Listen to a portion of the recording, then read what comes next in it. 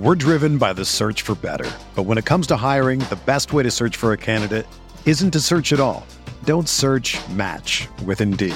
Indeed is your matching and hiring platform with over 350 million global monthly visitors, according to Indeed data, and a matching engine that helps you find quality candidates fast. Ditch the busy work. Use Indeed for scheduling, screening, and messaging so you can connect with candidates faster.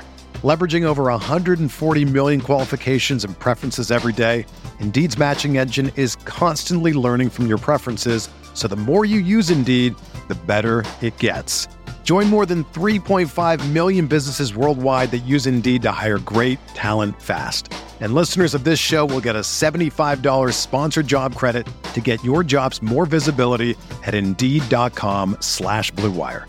Just go to Indeed.com/Blue Wire right now and support our show by saying that you heard about Indeed on this podcast. That's Indeed.com/Blue Wire. Terms and conditions apply. Need to hire? You need Indeed.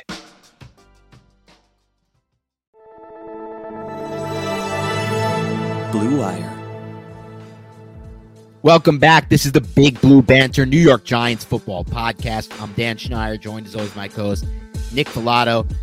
Today we're going to try something new. You'll probably see a lot of this throughout the season. We're going to try to mix it in as we go through the film. We're going to do short film recaps. We're going to call them little film clips, little film cut-ups, little film shorts is what we'll call them. We'll break down a player, a position, a play, a concept, something we see, something we like. Today, on this first film short, we're going to break down Evan Neal's performance in the preseason game against the Bengals. Why is this one that came to mind? You can ask us that, get inside the mind of us. You can even, by the way, we're going to open this one up, suggest something to us. Throw it out on Twitter or find us the ways you know how to find us. What do you want to see? What do you want a little film short on based on the film? Let us know. But today, obviously, we want to do Evan Neal because why? Well, last week, before this Bengals preseason game, there was so much BS about, oh, Evan Neal's a bust. Evan Neal's starting out slow, this and that and that. And then he comes out against the Bengals. I get it, against some second stringers, but he comes out against the Bengals and kind of reverses that narrative a little bit. So Nick did an incredible breakdown of Evan Neal over on the Big Blue View video page. I suggest you watch that 25 minutes of analysis. We're going to talk a lot about what he broke down there today because it's too good not to talk about. Nick, first of all, how you doing today? And second of all, it's a film short, so we don't have time for those little intricacies of how your life is going. So get the hell right into this Evan Neal film analysis, all right? Thanks, Dan. Yeah, I did a breakdown on Big Blue View of Evan Neal and just kind of how he seems to be taking to the coaching of Bobby Johnson, how he resembles a lot of what we saw dating back to his time at the University of Alabama. Like, what did we talk about when we went over Evan Neal, Dan, before he was a New York Giant? When we were just looking at this prospect and his potential to possibly be a New York Giant. We didn't think he even had a shot to get to the New York Giants at 5, let alone 7. The good about Evan Neal is he's very decisive on when to attack with his hands, okay, with his punch. He varies it up. He uses different tempo. He waits for the chest to be presented, and then he attacks. He latches on. He uses one-hand punches. He uses two-hand punches. So it's unpredictable on how he's going to initiate contact. And once he does initiate contact, it's powerful. And once he fits his hands inside, he has very good grip strength to limit the defender's space, keep him at bay, essentially. And I feel like we saw that against Cincinnati. And I think it's important to note that he's going up against, a lot of guys who are fighting for roster spots, right? So that's something that you have to kind of keep in mind here. The effectiveness with his hands was on full display.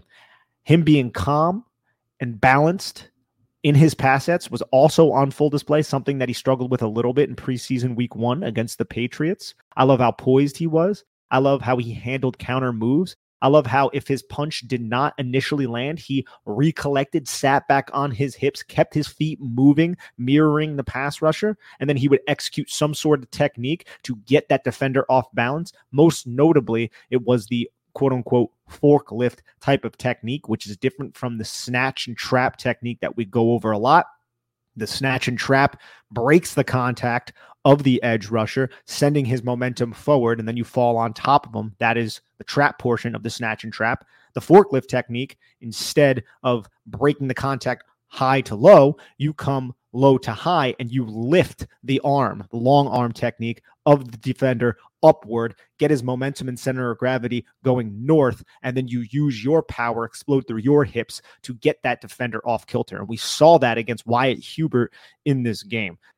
That's something that we've seen Bobby Johnson in those YouTube clips that the Giants put out. That's something that we've seen Bobby Johnson teach and impart onto these players. He did it in this one clip to Max Garcia when Max Garcia was going up against David Moa, who landed a long arm. And then you see Bobby Johnson go over to Max Garcia and he just kind of punches up with his hand open, like raise that long arm. Don't try to snatch it. And now we see it come to fruition.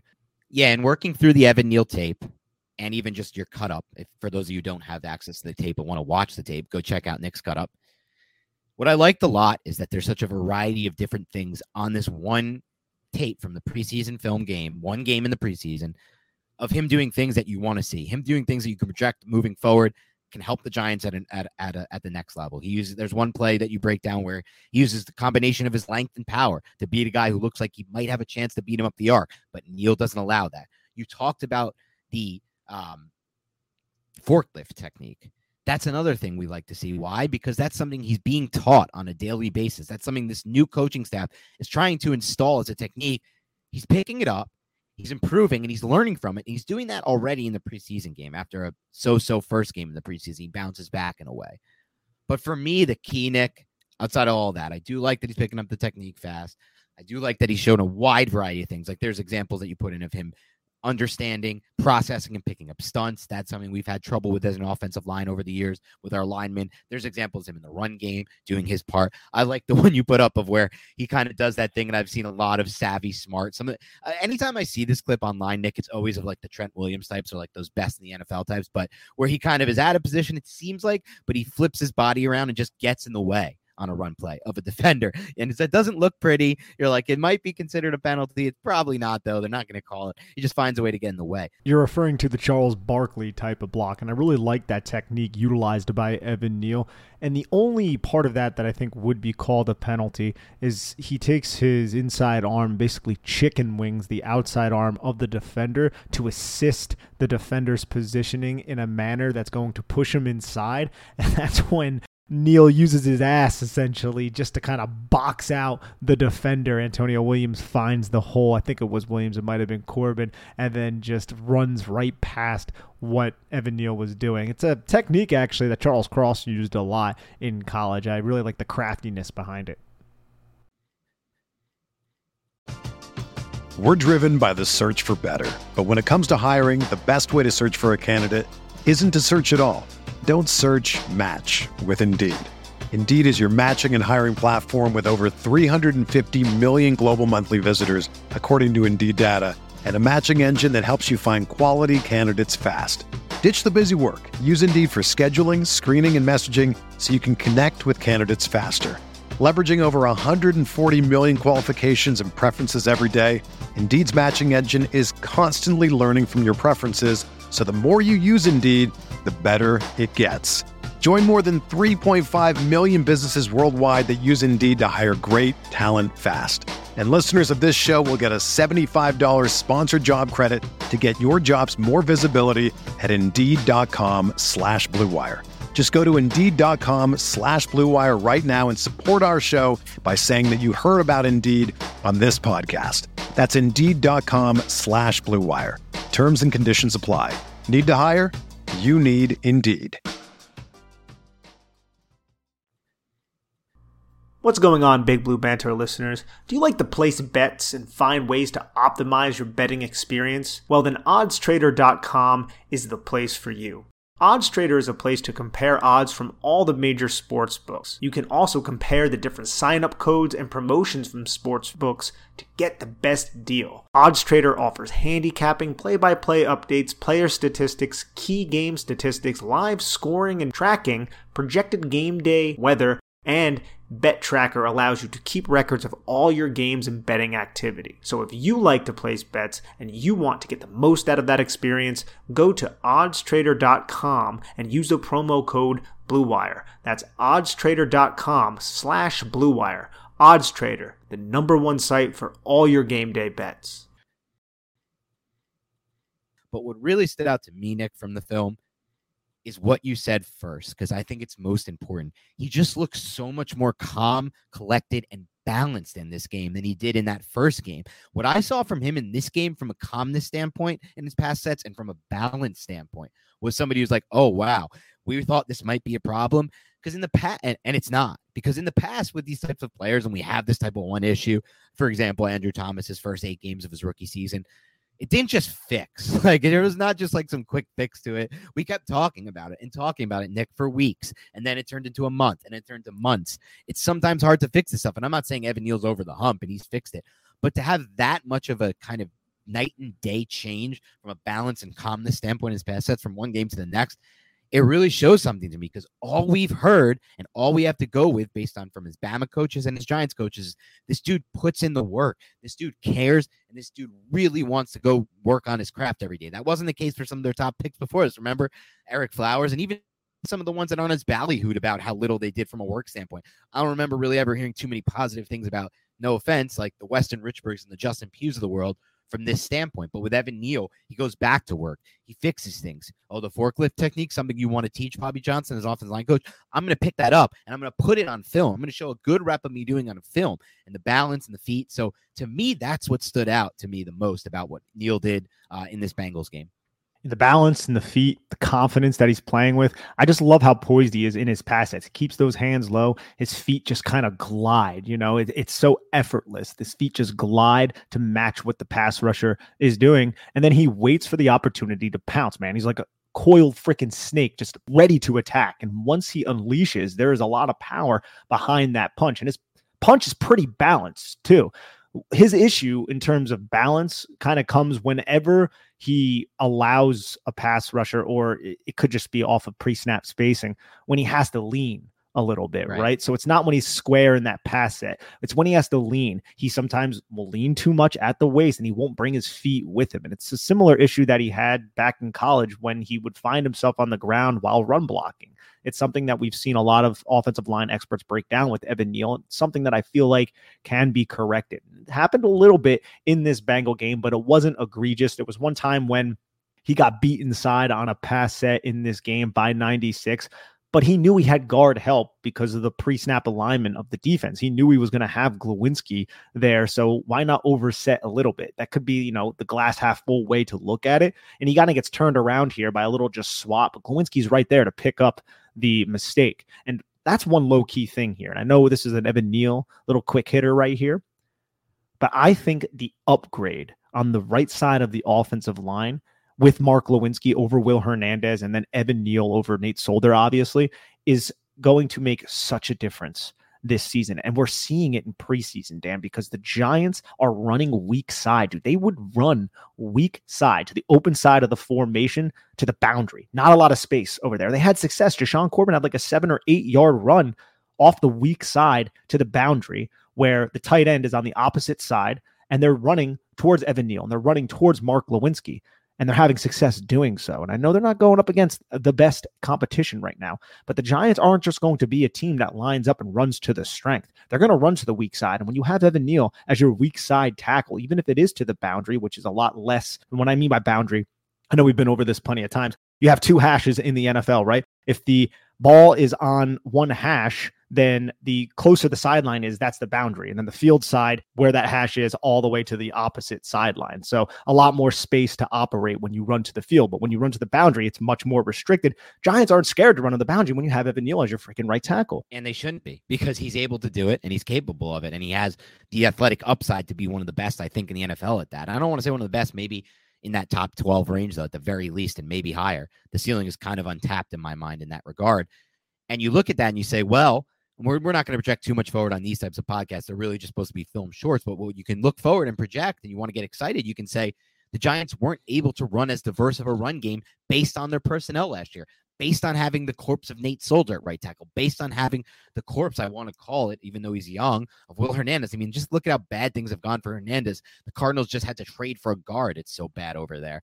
So when those guys on the field, you can't run as much of a diverse game. When you take the diversity out of your run game, you limit yourselves as a team, both overall as an offense and in the run game specifically. Why does it limit you overall? Because it makes you less balanced overall as a team, and it takes away the efficiency of your run game, which overly makes your pass game worse. Now we have an offense that can run there, can have confidence running to the boundary that way, and that gives them so many more options. So just projecting forward, that's great. I'll wrap this film short up with my final takeaway, Nick, and we go to yours. My final takeaway is Evan Neal on film, preseason week 2 against the Bengals, flashed the immense upside he has as a potential cornerstone piece to this roster. And most importantly to me, showed that he can take well to coaching and actually put that on film. Because sometimes you get these guys who can listen to the coaches, they can hear it, it goes in one ear and out the other, or they're just not physically capable of making those kind of quick fixes and changes to their game. This is a player who showed obvious progress based on the coaching that he's taken in, and that's a really good sign. What's your final takeaway on the Evan Neal film?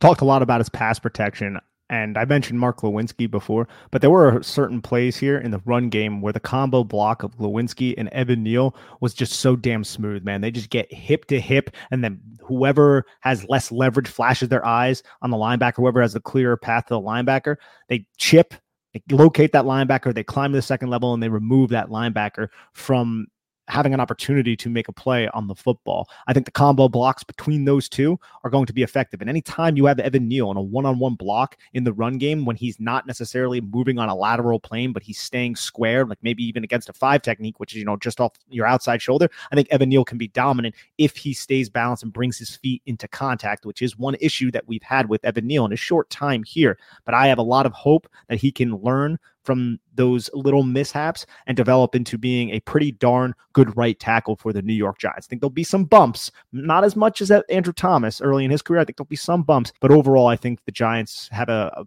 really good right tackle who can grow and be reliable for them for years to come. And I'm with that take, by the way. Some bumps, but not as much bumps even as an Andrew Thomas's rookie season. I think we're going to get even better than that to the first 8 games. So very excited about what we're doing moving forward here with these 2 tackles, man. It's just awesome to see. That's the Giant Short. That's our Giant Short film, our film short. More of these to come. If you like them, let us know. This is what we do. We want to break down the film. We're getting close to film season. I personally love the regular season film. The preseason film is what it is. I like when I watch these third stringers, Nick, I'm like, what are we gaining here? But, we are gaining some insight into who might make the roster. And you never know. Sometimes these guys are back-end guys that make the roster one year, but ultimately, eventually, they become contributors. We've seen that happen with players on this team and others. So for everyone else, have a great rest of your week, and we'll talk to you soon.